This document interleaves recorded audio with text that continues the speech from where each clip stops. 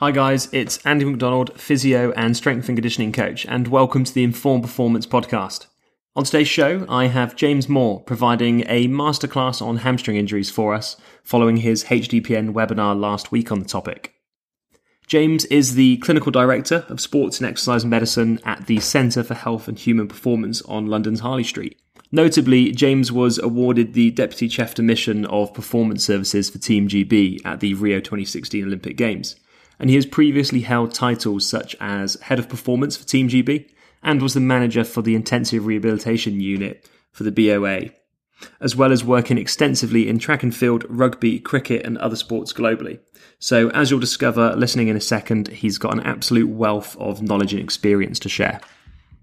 This episode of the Informed Performance podcast has been sponsored by Vold Performance, makers of ForceDex, the world's fastest, easiest and most powerful dual force plate system. ForceDex can help you to analyse neuromuscular strength, performance and imbalances with your athletes. Through a simple setup and intuitive software, ForceDex automatically detects over 15 common force plate tests and analyses them with a single click, helping you to get quick and accurate insights on your athletes. To learn more about ForceDex, visit our sponsor, voldperformance.com. But without further ado, let's get into today's episode between myself and James Moore.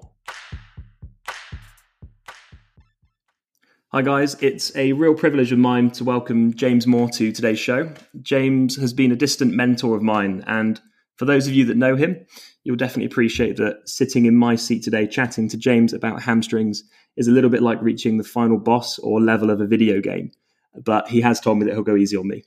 So having had the benefit of knowing James and hearing him speak before, I would strongly advise that you have a pen and paper ready to make notes, as I've no doubt this will be a very rich and expert information episode. So James, thanks for coming on the show, mate. Thanks, Andy. It's an honour and a privilege to speak here today. Before we talk hamstrings, can you provide the listeners that may be discovering you now for the first time, just with a little bit of background information on yourself? Yeah, sure. So physio by trade, graduated about 24 years ago, and have done various advanced studies. So first post-grad was in advanced manual therapy, but specialised in neurophysiology of pain. Second post-grad was in engineering. So it was applied biomechanics really, but we were only taught by engineers and mathematicians, so no clinical background added to that. And then also did a lot of work within strength and conditioning about 20 odd years ago and exercise physiology. So I come at things from quite a varied background. Clinically, I worked in athletics for 8 years. I've worked across 4 Olympic cycles from Beijing all the way through, from Athens all the way through to Tokyo pretty much, or just before. And then I've also worked for England Rugby and Saracens, as well as professional cricket, and consulted for a number of the Premier League clubs within and Championship clubs within the UK. So quite a varied sort of clinical background to go with my academic background as well. And just to give a little bit more context into your interest in hamstrings, what kind of sparked that expertise for you? So I always loved speed power sports and contact sports, and having worked in athletics since 2004, obviously hamstrings is a key component and was our most frequent injury at the time when we did all of our stats and analysis. And again, it just sparked as a passion, wanting to understand not only how do we reduce the risk of the injury, but also the paradox was actually how do we get people to perform at the top end level. And we always used to say it's really easy to stop an injury, and particularly in your hamstrings, you just don't train very hard. But the problem with that is in athletics, you're not going to win any medals. So the dichotomy or the polarized approach of pushing somebody to their limit to reach top end speed whilst reducing their risk of injury became just something that naturally appealed to my mindset. And we're going to talk about HDPN at the end, and we'll talk about the kind of courses, webinars, and educational content that you're putting out there. But just for the listeners' benefit, the context or the episode today is following on a course that James ran last week on hamstrings. For any of the listeners that didn't catch that course or webinar that you ran, Could you give a bit of a synopsis of what it was called and what it was about, and kind of how it fits into your educational system, at least for hamstrings? Yeah. So all of our webinars that we're going to run, and there's a number of different systems we've got for education on HDPN, or the Health Development and Performance Network, as Andy's mentioned. All of the webinars are designed around inspiring different ways of thinking, or inspiring different thought processes, and maybe challenging or getting you slightly out of your comfort zone, or just giving you a stimulus to go off and read a little bit more. So the webinar that I ran last week was on hamstring injuries. Why are we wrestling with pigs? Putting the evidence into context was the title. Now, pig wrestling came from George Bernard Shaw's quote of, "I learned long ago never to wrestle a pig. You get dirty, and besides, the pig likes it," which is basically a play on words that sometimes we wrestle with information and context of information that may not necessarily be valid in the way in which we want to use it for clinical practice and or scientific rigor. And there's a lot of information out there on hamstrings. I mean, we've got in excess of 650 articles on hamstrings itself.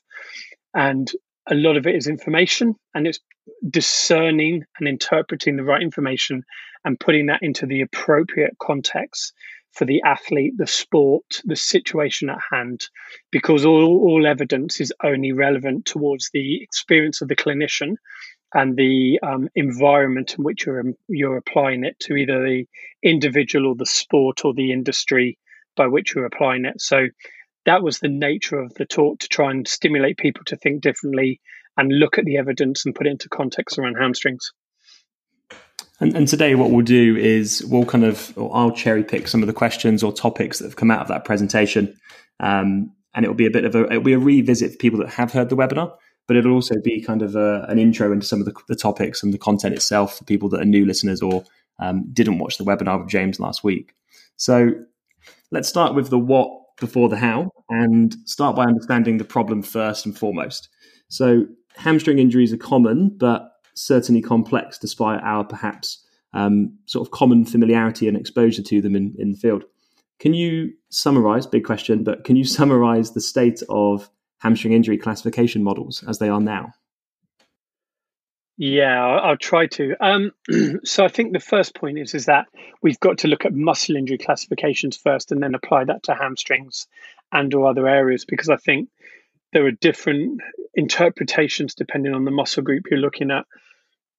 So historically, hamstrings were regarded as a heterogeneous group. So all injuries were lumped into the same thing, regardless of the muscle, regardless of location, regardless of size, regardless of mechanism of injury. What's then evolved over time for the history, and I'm a bit of a history buff. I studied history at A levels or high school level, if you want to look at that. So I get fascinated by that. And there's the original classification system that's widely used was done by Takabayashi, which basically looked at a 3-tiered model of grade 1, grade 2, grade 3 injuries. However, we've then evolved, and then we've evolved into the Munich classification, which comes out of Germany, which has been widely used, particularly within the UEFA sort of classifications within football. We've got the British Athletics, or the BAMIC classification system, and then Barcelona Football Club have come up with their own classification system. The problem is that a lot of this is just a comment on anatomy and or leads people to think about a diagnosis. So if we take the BAMIC, which is the most commonly used, or British Athletics muscle injury classification system in the UK, they would describe the grade as in 0, 1, 2, 3, or 4, as in the extent of the injury and size of the injury, and they would describe the location A, B, or C, so away from the tendon, within the muscle belly, or into the tendon, for example. Now, the problem with that is that a grade 2C proximal biceps femoris MT junction injury into the tendon is different than a grade 2C distal biceps femoris tendon injury.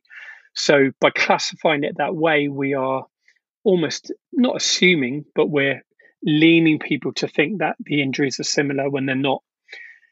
On top of that, and we can go into the anatomy of that a bit later on top of that, the mechanism of injury is pretty critical. There are typical mechanisms of injury, there are atypical mechanisms of injury, and correlating or amalgamating that within pattern recognition is the critical component for us. So classification is extremely valid. It's warranted, it's needed in order to understand what we're dealing with from a diagnostic anatomical point of view. The area where I think we need to elaborate on is around including the mechanism of injury, which the Barcelona and the Munich classification system do, but their grading system has some, well, certainly in the Munich one, their grading system doesn't necessarily have prognostic value, which is where we'd want to look at things in a bit more detail. But it's understanding that mechanism and then understanding the functionality of the individual, because an injury to one area, to let's say proximal biceps femoris tendon MT junction in one athlete, will not have the same functional limitations or implications as it does to another athlete that has a very similar, if not in inverted commas, the same injury. So I think what it does is it tends to lend you towards giving it a title and a name, and that's what we have and that's what we deal with. And then this is the process we do for grade 2Cs, etc., for protocol, versus actually that's the title and that's the starting block. Now, where's all the other context that fits into that information with the classification system itself? So hopefully that answers it.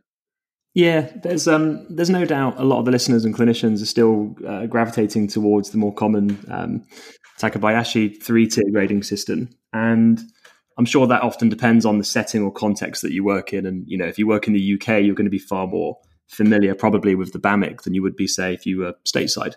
But how do you personally articulate the classification or describe a hamstring injury? So what I mean by that is, how do you combine the options and then communicate detailing an injury if you're writing the report or the diagnosis? Sure, no, great question. So I think first and foremost, we would always work as an MDT over here. And you're right, different countries, and this has been injuries the world over. So whether we look at hip and groins, whether we look at hamstrings, there was the Doha Agreement on hip and groins in 2009, I think it was, that looked at, how do we get the right terminology and nomenclature for defining hip and groin injuries? Well, I think we probably got to move to that state with hamstring injuries itself.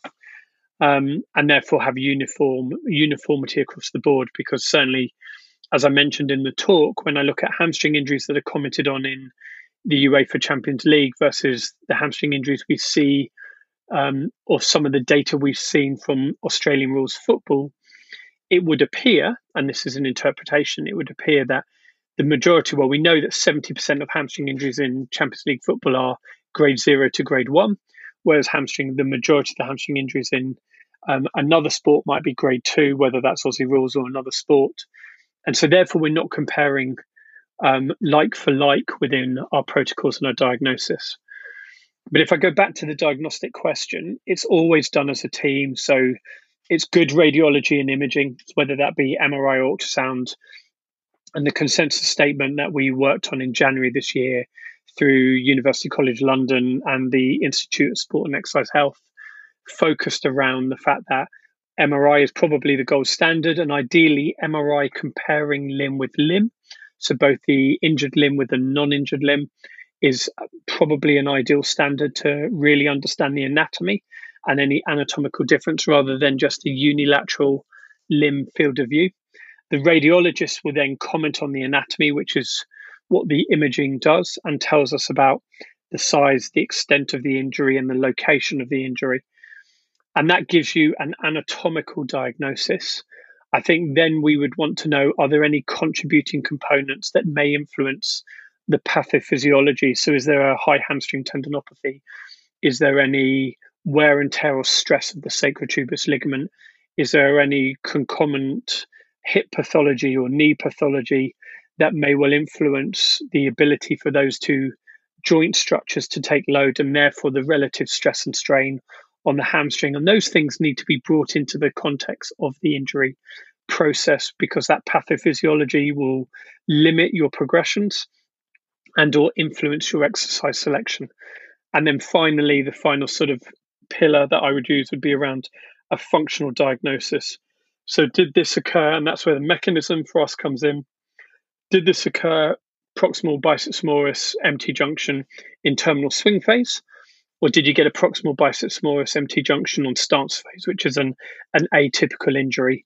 Are there any other functional components? Are we lacking muscle mass, capacity around the pelvis, knee, ankle, foot, etc., which we can go into a little bit more when it comes back to sport-specific elements. So to summarize, it would be an anatomical diagnosis, which is influenced by imaging and classification, the pathophysiology of any concomitant pathology and or coexisting pathology, and then the functional criteria that goes along with it. And by that, you've then got a complete picture of what you're dealing with. Just to kind of tease out some tips on radiology, because you mentioned radiology then. I've heard you a few times say how important it is to have a good relationship with your radiologist. And I guess in the context of any injury, if you and the radiologist get on and you've worked with each other well before, you know probably how they're going to report the image or the style in which they are, and they're going to know as a clinician or PT what you're looking for in that report. If somebody hasn't got that established relationship and rapport with a radiologist currently, is there anything that a physio, for example, should be trying to communicate to the radiologist in the first instance for the kind of information they want when specifically dealing with a hamstring injury and an image for it? Yeah, great question. I think it's tricky when you're trying to communicate via the written word. I think there's absolutely no substitute in these scenarios for open dialogue. And so one of the things we always used to do within professional sport and team sport was have the image and then schedule a conversation with the radiologist and or attending physicians immediately afterwards, so that we were collating information together at the same time. Because I think the good radiologists that we've worked with, and there are a number of good ones here in the UK, not just in London, but across the UK that we work with within the Olympic setting as well, that open conversation of, okay, you see this stress in this tissue, but this is the clinical presentation. How does that fit with what you see? That's where the context comes in, because the radiology is a comment on the anatomy, and through the anatomy and the tissue stress, a comment on the pathology. But that's always got to be put into context of the clinical signs that you've picked up on your physical examination. And so for one person to interpret the clinical signs of the radiology, or for the radiologist to interpret what they see without clinical context, even, no matter how good they are, and there's amazing people there, it's always just a small piece of the pie. And the best outcomes we've ever had have always been where we've had open dialogue between physicians, therapy team, S&C coaches, and the radiologist on the diagnosis, and then include the athlete and the coach within the process going on from there. So it's the clarity of exactly what you're dealing with, which I think only comes from the conversation. So I wouldn't necessarily worry about what information you need to put down. I would think you just need to ask a question about, can you describe what's going on? And then that needs to be followed up with an open discussion about what's happening on the imaging with what's the clinical physical examination signs that you see. Yeah, that's some very wise advice there. I think a lot of people will really appreciate that one and the notion behind that. To pivot to some of the anatomical considerations that you discussed last week, you mentioned that the short head and long head of biceps have different innervations. So they also have different neuromuscular coordination pathways as well, which is something you said. I think some of the listeners might be wondering, how do we focus on targeting the two neuromuscular pathways in this instance? Or what would be some loading strategies that would achieve that, if you can describe them? Yeah, no, great question. And there's a level of complexity within that answer. So I think we've got to go back a little bit, and we've got to say, right, so biceps femoris, even though it's the lateral muscle, it attaches on the superior medial aspect, or it originates on the superior medial aspect of the ischial tuberosity as it blends with the conjoined tendon of semitendinosus. So it passes lateral to medial. So it's got a longer, wider excursion and or arc as it goes into its or comes from its origin.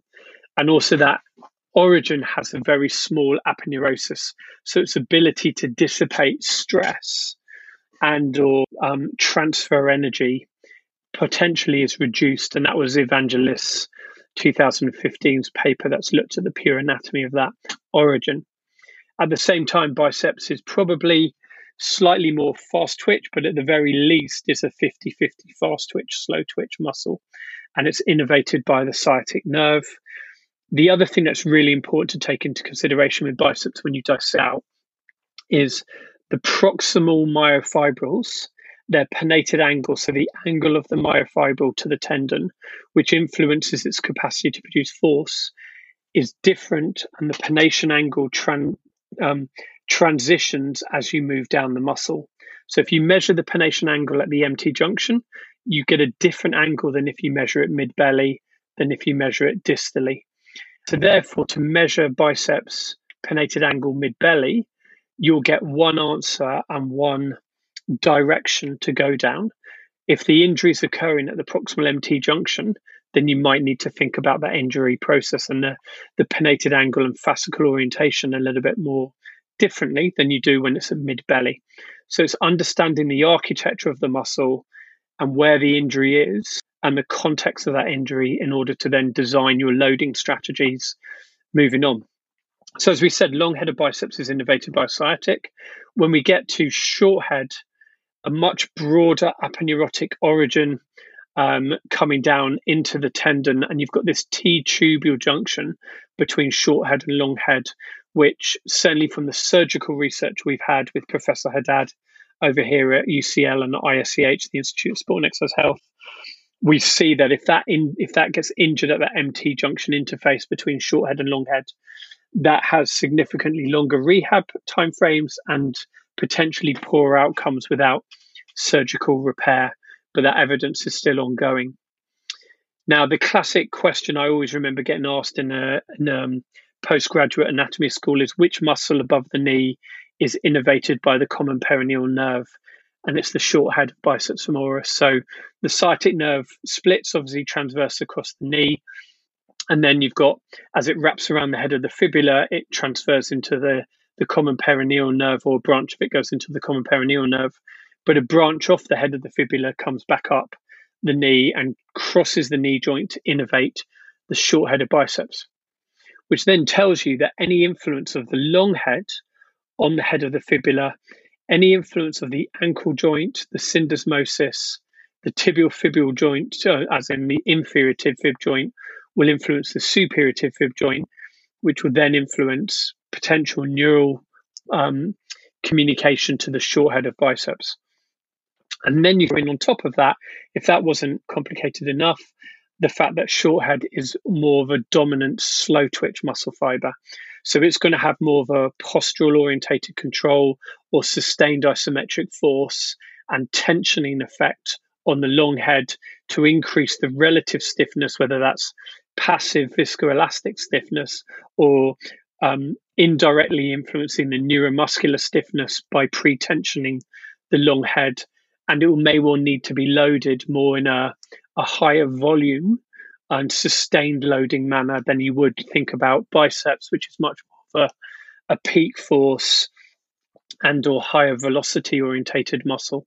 So you then get this dichotomy between this complexity of anatomy just within one muscle, between its origin, its insertion, a long head to short head, the sciatic to common peroneal nerve, the difference in pennated angles in the long head versus the short head, where the short head's pennated angle is much higher and therefore much more capable of producing more force, and then the fiber type and the influence of loading around that. So I think the question around loading has to be around what adaptation do you want to change within that muscle, and is it at the proximal MT junction, is it at short head interface with long head, or is it in the short head itself? Am I changing the non-contractile tissue, or am I trying to look at the neural pathway? Every single one of those questions needs a different loading strategy appropriate to it, but you've got to understand the question in the first place around the adaptation you want to have, and then pick the appropriate loading or exercise to get the adaptation, as opposed to, I'm going to apply this loading strategy to my hamstrings. Hopefully that answers it. Yeah, so it's not as simple as just picking an exercise. You're picking the adaptation. So even how you dose the exercise in terms of tempo or contractile type can change that adaptation as to what you're trying to influence. Totally. Yeah. Staying on anatomy, anyone that's heard you present will know your focus and emphasis on adductor magnus as a functional hamstring. Could you shed some light on this for any listeners that are now scratching their head over this anatomy revelation or new way of looking at the magnus, at least? Yeah, certainly. So, I mean, it's very complex when you really break it down, but I'll try and do it concisely. So, the two really key papers, there's a couple by Takezawa, 2014 off the top of my head, and then by Obi in 2016 that look at the real anatomy. If we go to the Obi first, the Obi paper will show the intimate connection and origin of adductor magnus on the ischial tuberosity being circa 8.5 millimeters, so less than a centimeter away from the origin of semimembranosus on the medial aspect. Semimembranosus on the ischial tuberosity, and having a very close proximity towards the conjoined tendon of biceps femoris and semitendinosus as well. So there is a direct proximity of the muscle, and therefore, due to its attachment at the ischial tuberosity, you would imagine, and we'll come to this in a second on function, that it will have a role within hip extension. But there's also further evidence that suggests that there is a fascial or soft tissue communication between semimembranosus and adductor magnus within that Obi paper, and that potentially has been hypothesized as being a reason why semimembranosus gets injured less. And the reason why it gets injured less is because there's a way of dissipating energy and force between membranosus, which is the strongest of the three hamstrings, by nearly 30% more than biceps and 60-70% more than semitendinosus, to adductor magnus, which is equally a very large cross-sectional area muscle with a great potential to produce force. And so if you go back to just on the force element, and you go back to sort of all of Richard Lieber's work on muscle architecture, where he shows that soleus is the strongest muscle in the body, but closely followed by vastus lateralis, glute max, glute med, and adductor magnus as being the next four strongest muscles in the body. So the capacity for that muscle to take load and dissipate the load from semimembranosus through its anatomy and its architecture is pretty important. When we move to the Takezawa paper, they actually split adductor magnus into 4 different key elements. And not only do they show the proximal attachment in the ischial tuberosity, but they also show an indirect attachment down into the posterior medial aspect of the femoral condyle, and therefore will have an potential influence upon knee flexion. So if it has an influence on hip extension and knee flexion, well, that's the same mechanism by which the biarticular hamstrings work. So it's possible that adductor magnus has a very similar role as the hamstrings do in terms of hip extension, knee flexion. But the 4 elements of it are then the proximal 2, so adductor magnus 1 and 2, will influence hip, or we almost think of adductor magnus 1 more like a rotator cuff of the hip and stabilizing the head of the femur within the acetabulum. Adductor magnus 2 being much more influential around adduction at the hip joint, whereas magnus 3 and 4 are influencing hip extension and possibly knee flexion a little bit more. Now, adductor magnus 1 and 2 are innervated by the obturator nerve, whereas adductor magnus 3 and 4 are innervated by the sciatic nerve. And so we can start to see how it has an influence and has a direct anatomical communication with the hamstrings. I think the final point is we then look at it from a functional point of view. And what we see from a number of different pieces of work is the size of magnus, when you look at it in cross-sectional area on MRI, takes up the majority of the upper thigh. And therefore, that muscle mass has got to be influential within passive tensile load or elastic energy transfer within the proximal posterior thigh which is what you'll see around proximal hamstring injuries, where the most common hamstring injury is a proximal biceps femoris strain.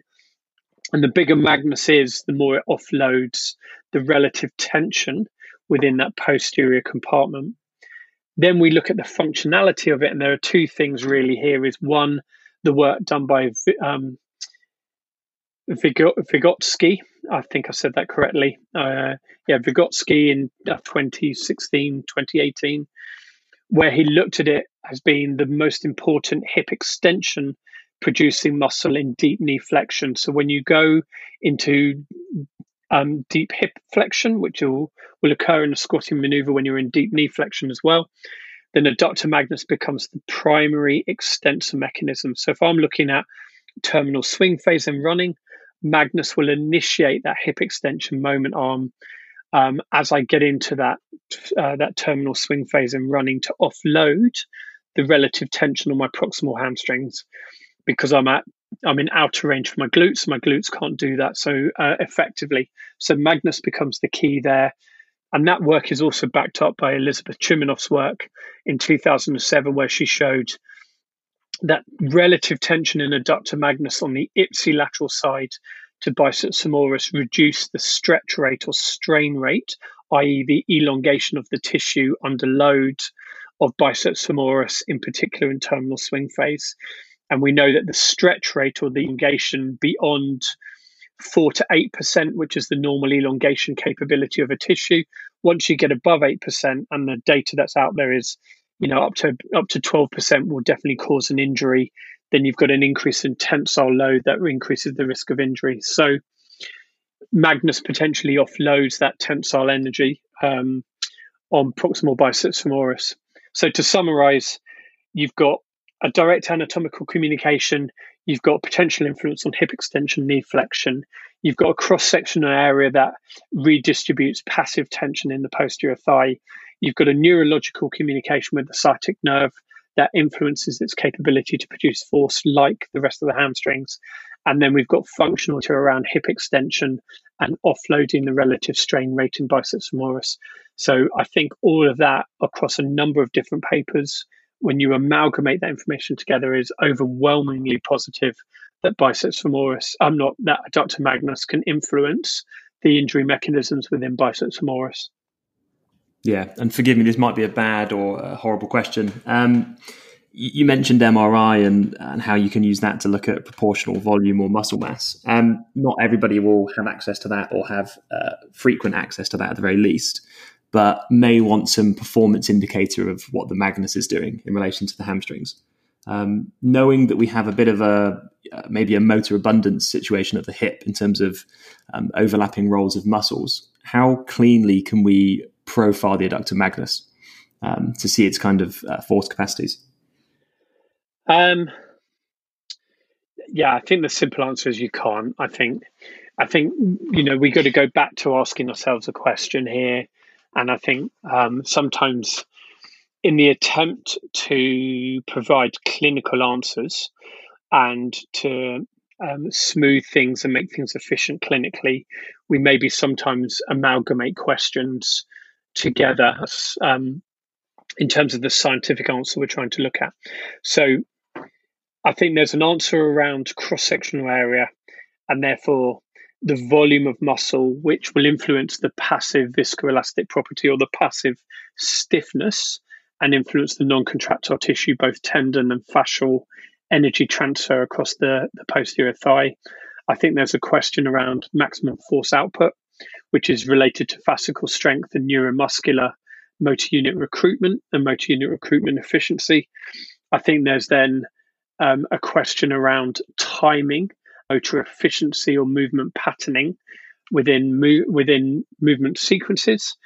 I think there's then a question around speed of coordination and influence at high velocity movements, which will influence both the passive and the active components of that neuromuscular. So if you were to break that down, I think you can start to answer a question a little bit maybe about cross-sectional area, but we've got to remember that MRI really at present, as is ultrasound, is a two-dimensional image predominantly. and we're trying to map a three-dimensional muscle that has four different components with multiple fiber angles and pinnated angles. So the complexity of mapping that muscle volume is very difficult. There are new, particularly at UCL or within the UCL network, so at the National Centre for Neurosurgery and Neurological Rehab, or we just call it the National Queen Square. They've got the ability, the physicists there have got the ability to use MRI to look at three-dimensional radiological cross-sectional area as opposed to physiological cross-sectional area of a muscle. I think that needs to be mapped with the muscle architecture work that's been done by Richard Lieber's team and, Ward and Arnold and all the mathematical modeling stuff that's been done, whether it be Androsini in San Francisco or Marcus Pandy's group down in Melbourne in Australia, and compile that together so we know what we're dealing with. When you look across all those papers, there is variance within the information we get on cross-sectional area. So to move that forward, we do need like some kind of three-dimensional process. I think when we're looking at force, we need to answer a very simple question. Can we produce optimal force? Optimal force is going to be produced about a vector as opposed to about an isolated muscle. So I think you want to look at hip extension torque or hip extension force vector as a combination of glutes to adductors to hamstrings. And is that extension torque good enough? Yes or no? Have we assessed it in the right range where most muscles produce optimal force in mid-range? If we go back to our basic sort of scientific principles of testing muscles. So if we're not testing muscles in mid-range, we've got a level of stress that's going through the muscle, and stress is usually in newtons per meter squared or force output, but we're not getting, have we got maximal stress or maximal force? And there are lots of different testing devices that test strength in muscles, but they're not testing the muscle in mid-range. And therefore we're getting a comment of force, but we don't know what that force is related to in terms of optimal force. And so I think if we're looking at Magnus in particular, you want to look at it in terms of both an extension and an adduction torque, and then you get an idea of its plane of movement force distribution. And ideally, you need to do that in a mid-range to understand it. I'll stop waffling there because I've answered that question in a rather long-winded manner. No, that was perfect. That's what podcasts are for anyway. Nobody's usually able to discuss hamstrings without Nordics being mentioned quite a lot. And you definitely nudged this conversation or very kind of celebrated nuance forwards with some interesting clarity on force demands. You point out that the strength measures we use inclusive of Nordics do not correlate to the loads or velocities we witness during sprinting and hamstring. I hope that's a fair quote, but correct me if I'm wrong. Could you elaborate on this, then knowing that this might potentially rock the boat for some people with Nordics, as to explain kind of when you would not use a Nordic and just put them in perspective pragmatically? Yeah, so again, I think at the risk of repeating myself, I think it comes back to the same thing. It's the context of the question you're asking. So any information, any data has value, provided it's put in context. If the data is taken out of context or used in an isolated manner, then it can lead you down a certain path that may or may not be beneficial, depending on how you apply that information. So, and I think that goes across the board, whether that's Nordics, whether that's force plate data, whether that's, running kinematics, etc., and the accuracy of it. I think you've also then got to know what the gold standard is in terms of where you're trying to do that, and not just the gold standard within the device or the measure that you're using, but within what the ceiling is of optimal. Because I think when we're dealing with the general population, the ceiling needs to be different when we're dealing with an elite athlete, because I will turn around in track and field and say, a 10.5 100-meter sprinter is different than a 10.2, which is different than a 10 flat, which is different than a sub 10. And that's all within a second of each other, but they're different beasts that you're dealing with. And so your ceiling, or the way in which you apply information to them, needs to shift and move up and down that dial or that abacus as you apply that information. So that's the philosophical part to it. I think for the specifics, let's go back to just mechanics first and foremost. Realistically that when you look at running and running data, the primary component of producing speed or running or transitioning from a standing start to moving quickly is your ability to produce vertical force. And vertical force then produces stride length. And those two components, vertical force and stride length, are the key determinants to getting up to 7 meters a second. And 7 meters a second is roughly 24 kilometers an hour, or about 16 miles an hour if you were to convert all the data. But what we also know is that predominantly comes from your calves. And so if I can't produce it from my quads and my calves as an extension mechanism, i.e. vertical force mechanism, extension at the knee, and plantar flexion at the foot, which is extension, then I've got to produce it from somewhere else, which will come from the hip and the hamstrings. And the data that we see, particularly from Dawn's work and from Marcus Pandy's group, is that the hip is not really contributing massively to running mechanics until you get over 7 meters a second. Once you get over 7 meters a second, then it comes down to hip torque that produces speed. And we know that most hamstring injuries, and if you look at the data in Europe, 66 to 86% of all hamstring injuries occur at speed, and high speed running would be regarded above 7 meters a second sort of speed. So as we get up to 9 meters a second or greater, and certainly some of the footballers we work with can get up to 10 meters a second, and the track after over 11 meters a second sort of speed, then now your hip takes over. And now this is about extension torque and frequency. So it's the flexion extension ratio of, so extension on the ipsilateral limb, flexion on the contralateral limb. So the real relationship between hamstrings and hip flexors that makes the difference.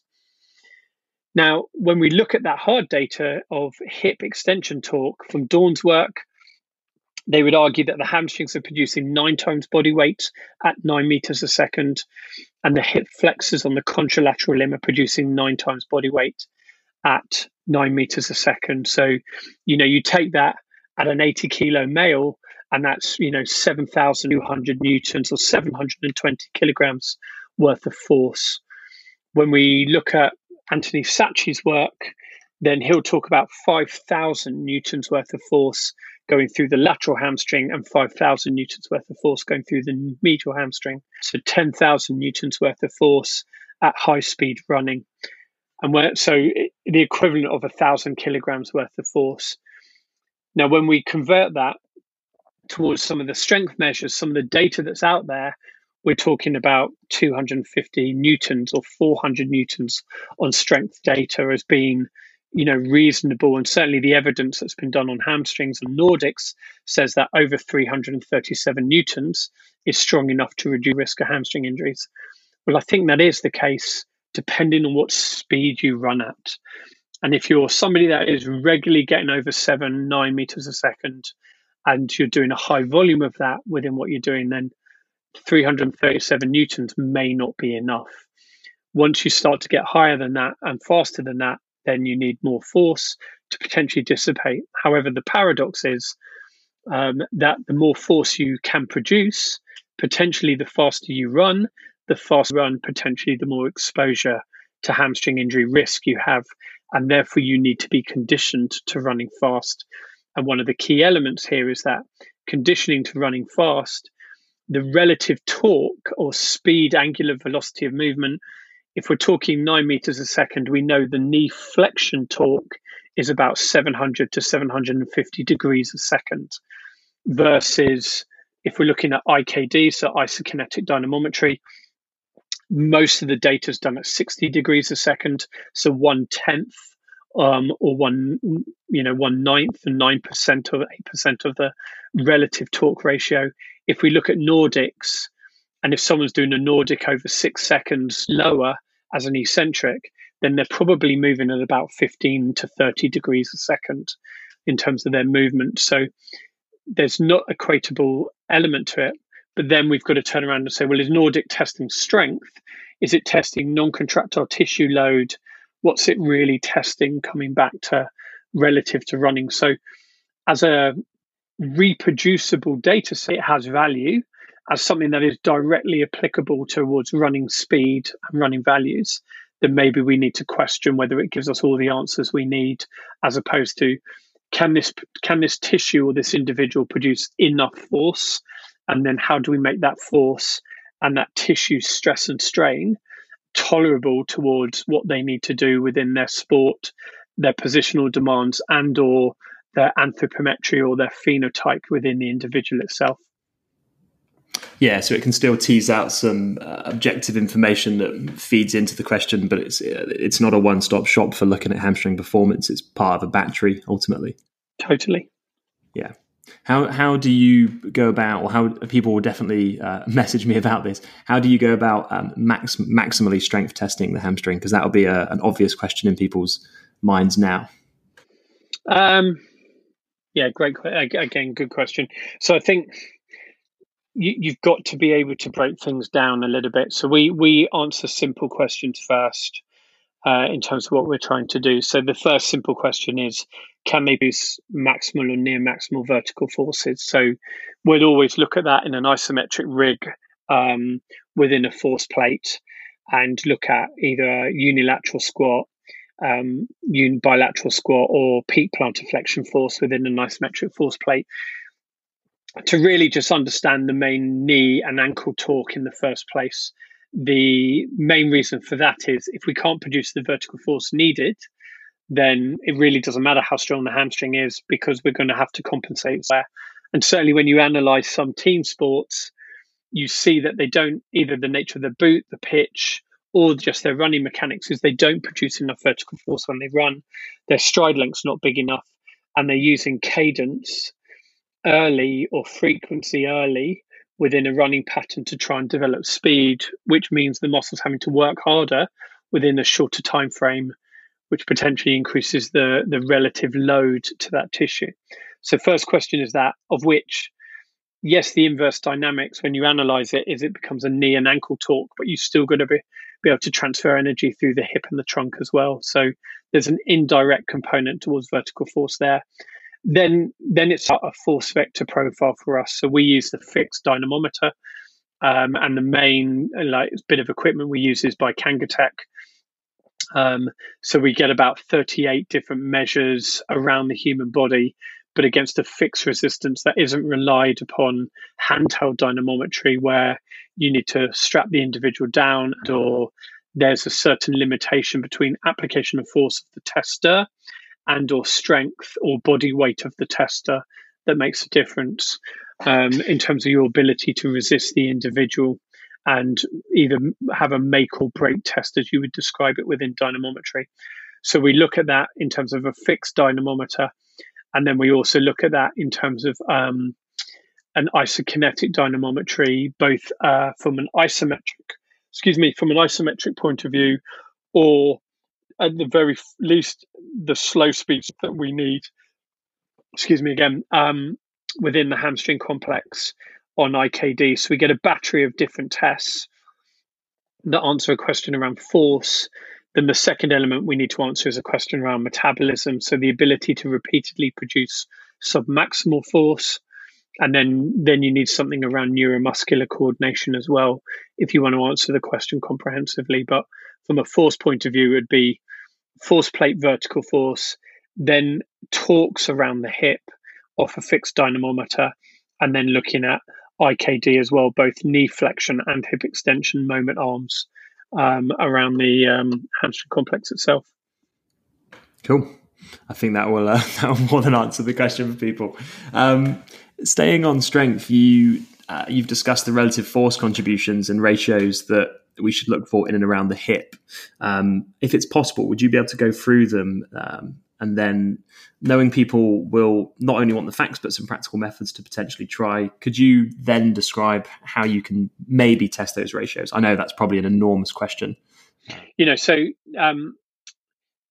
Within the presentation, we deliberately didn't go into strength diagnostics too much, because I think that's a whole nother presentation in itself.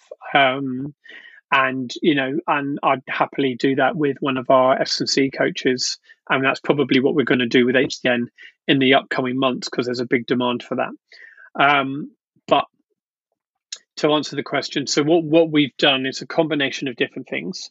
We have, to look at hips, we've taken the principle predominantly from Professor Newman, who's a professor of kinesiology up at Marquette University in the US.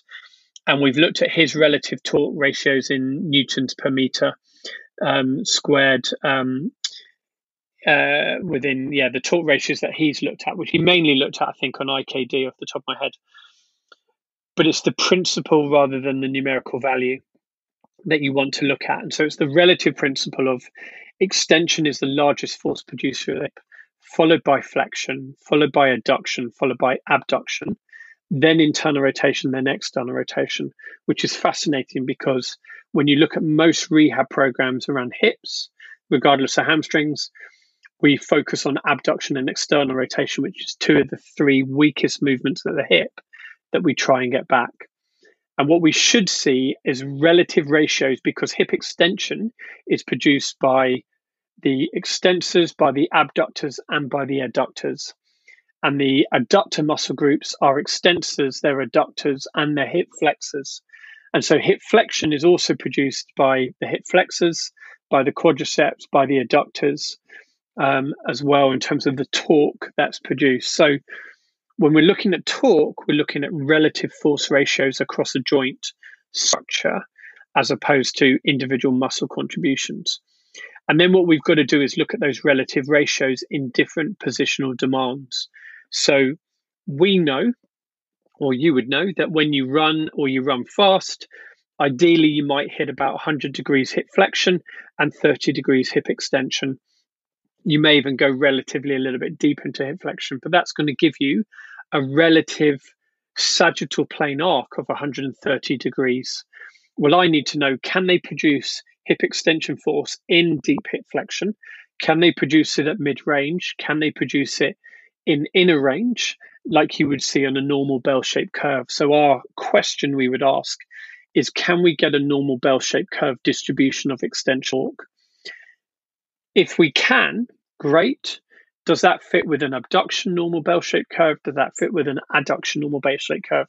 Well, then we know indirectly that the adductors, the abductors, and the extensors are all working well together. If any one of them is off, then maybe that gives us a direction of a force vector that we want to train. And so we would turn around and say, well, within strength and conditioning, we don't train muscles, we train movements, and movements therefore train force vectors, and it's the force vector about a joint that moves you, not the muscle itself.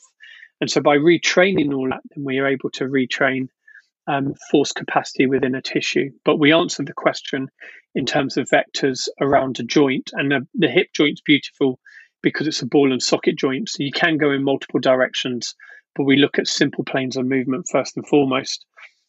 And what you do is you build almost like a spider's wheel around flexor extension torques up to adduction ratios. Now, those ratios need to vary depending on the height and weight of the individual, depending, we would argue, on their femoral length and therefore the primary lever arm at the hip, but also depending on the sport and their demands. So if you take football, a centre back that's tall, that doesn't do very much sprinting, may need as good a capacity at his hip, particularly between ab and adduction and or extension, than a fullback who's pinging it up and down the wing and who's pinging in lots of crosses with a big whip on the ball and a lot of shape on the ball, where the speed has got to come from the adduction, from the adductor group, producing adduction and extension, but also the nature of putting some shape on the ball comes from the way in which you hit across the ball, and therefore the adduction component. So their relative demand on their adductors, or the adduction movement, needs to be greater. And so proportionally, we will shift that curve depending on the individual. So to backtrack through all of that, I think what you've got to do, which is potentially what I'm talking to universities about for a PhD, is how do we phenotype the individual, understand their demands, the way they're built from a morphological point of view and from a muscle distribution point of view, and then understand the demands of what they're trying to do. So it becomes down to what I'd describe as biological economics. Is, has the body got the supply to deal with the demands that the body wants to do? Now, whether that's a weekend warrior someone who I would describe as an occupational athlete is very physical in what they do, or someone who's an elite level athlete, you've got to match supply with demand. And so that's what we try and do with our torque ratios, is look at the relative ratios based on principle, but then modify it depending on the individual and their sport. And I hope that answers that first part. Yeah, and just to clarify, this is more for me actually, but obviously the relative values between the different vectors will change. If you were to kind of order them in terms of, each movement, is the ordering still the same, regardless of the kind of the fluctuations? Yes. Yeah. So not only have we got that from, so in theory, if you want to take it as a numerical value, if extension is 50 kilograms or 500 newtons, flexion should be roughly 10% off that, so 450 or thereabouts.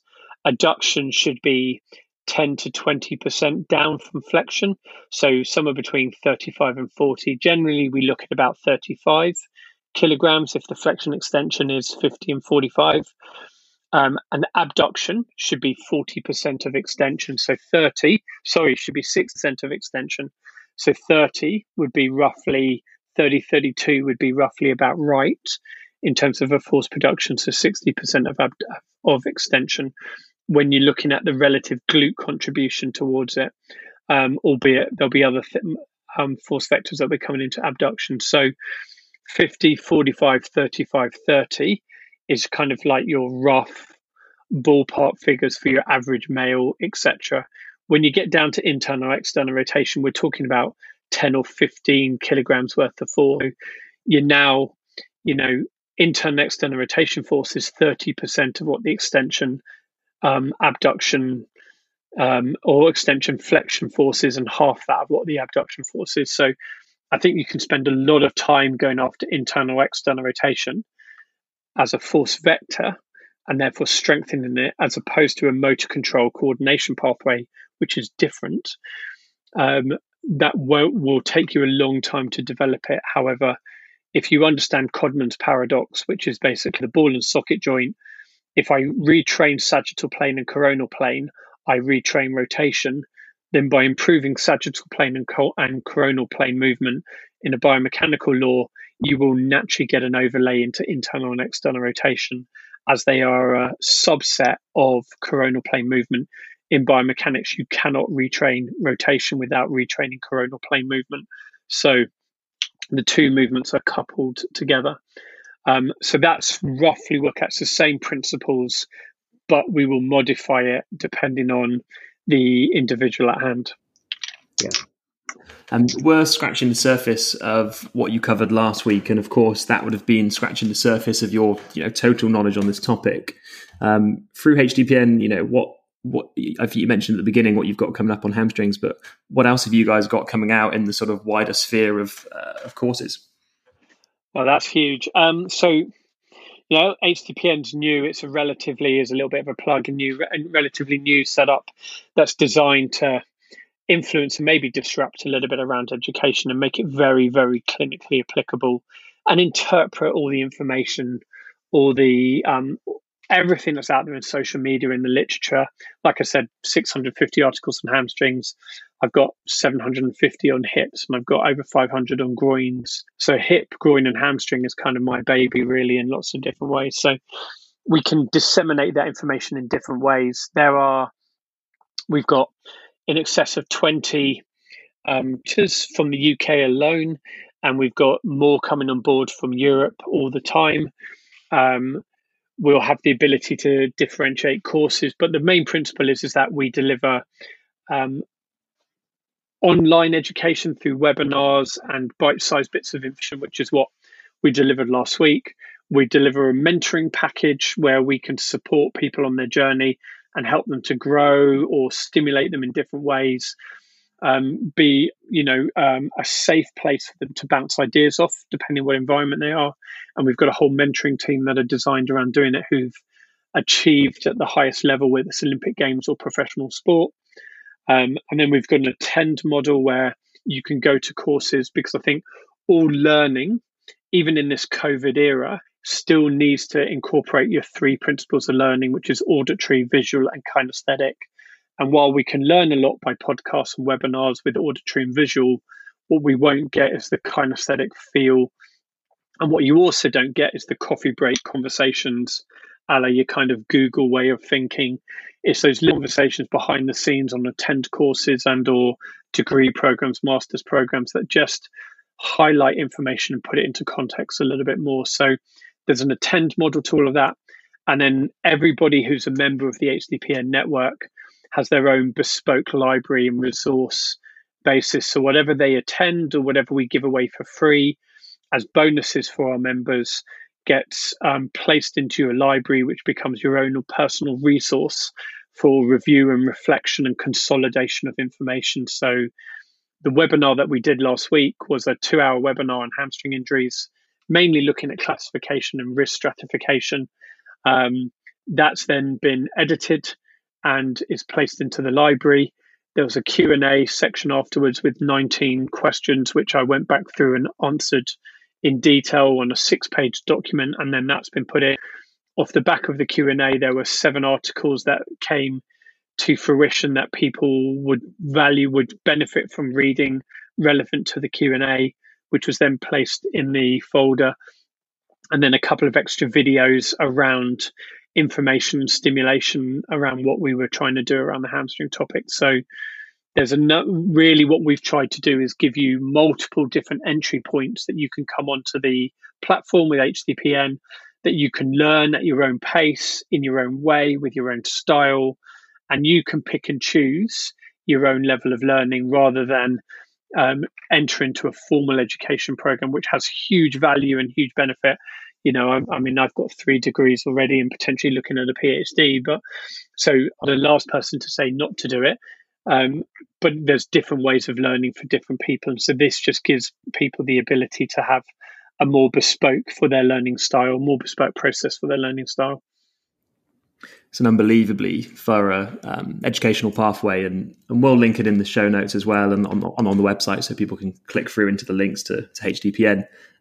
Where can people find you, and where's the best place for people to follow your activity personally? Yeah, good. Mainly through HDPN, we're going to be posting a lot up through there. I'm not particularly prolific on social media because that's just not me, really. Every now and again, I'll put some stuff up there, but I'd rather just impart knowledge and impart information within context and let people make their own minds up rather than give opinion-based work or particular, snippets of information, which I think, while social media can be incredibly beneficial, sometimes A, it can be taken out of context, or B, you're only getting a snippet of the information, and it's really the context behind that really adds the value to it, and that's what means more to me. So either through HDPN, which is hd-pn.com, or through our clinic, which is chhp.com. And that's where most of the information to find me and all the courses that we're going to deliver, our diary of events, our information will be on one of those 2 platforms.